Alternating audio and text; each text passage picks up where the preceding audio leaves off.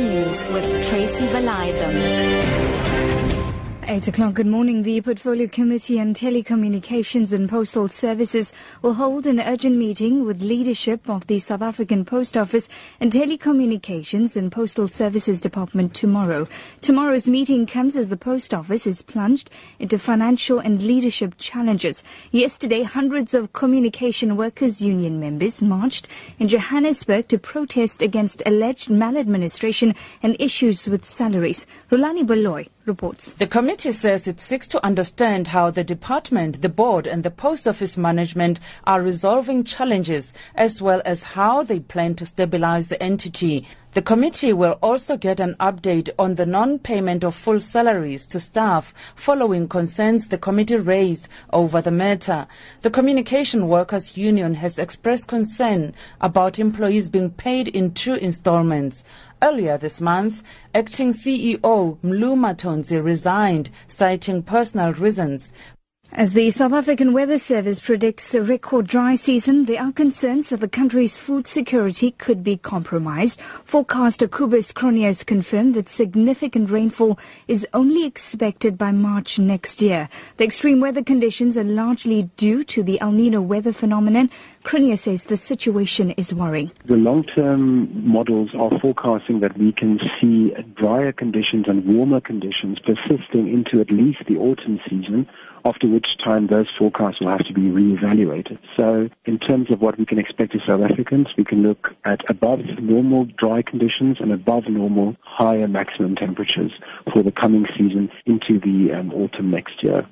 President Jacob Zuma says it's important for government to make free education a reality. He was speaking in an exclusive interview with the SABC. President Zuma says he is happy that the recent university fees protests have led to everyone getting on the same page regarding the ANC's policy of free education. He says he's sympathetic to the plight of poor students.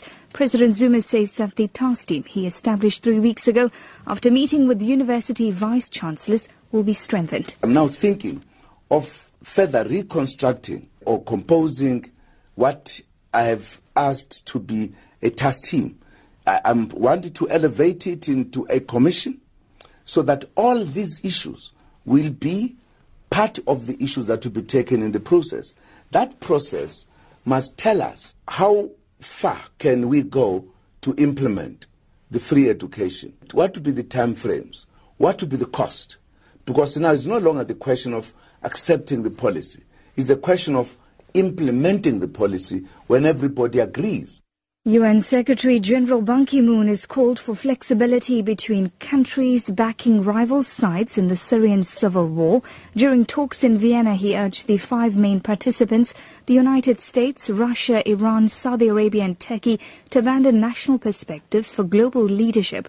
The 4-year-old war, which began with an uprising against Syrian President Bashar al-Assad, has left 250,000 people dead and 11 million displaced. European Union Foreign Chief Policy Federica Mogherini says that it is the start of a process. If the work we've done in coordination with the US, with Russia, allows us to open this political space and creates the possibility for a follow-up, for the beginning of a process that can lead us to a political transition in Syria.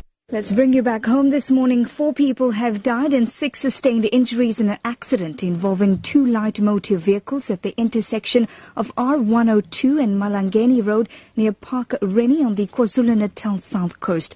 KZN EMRS spokesperson Robert McKenzie says the injured were treated on scene before being transported to hospital. 34 people passed away at the scene of the crash. Paramedics from KZN Emergency Medical Services treated 6 other patients at the scene of the crash.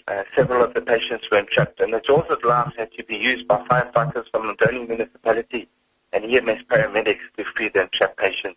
Your top story this morning, the Portfolio Committee on Telecommunications and Postal Services will hold an urgent meeting with the leadership of the South African Post Office and Telecommunications and Postal Services Department tomorrow. For Lotus FM News, I'm Tracy Valaydham. I'll be back with more news details at 9.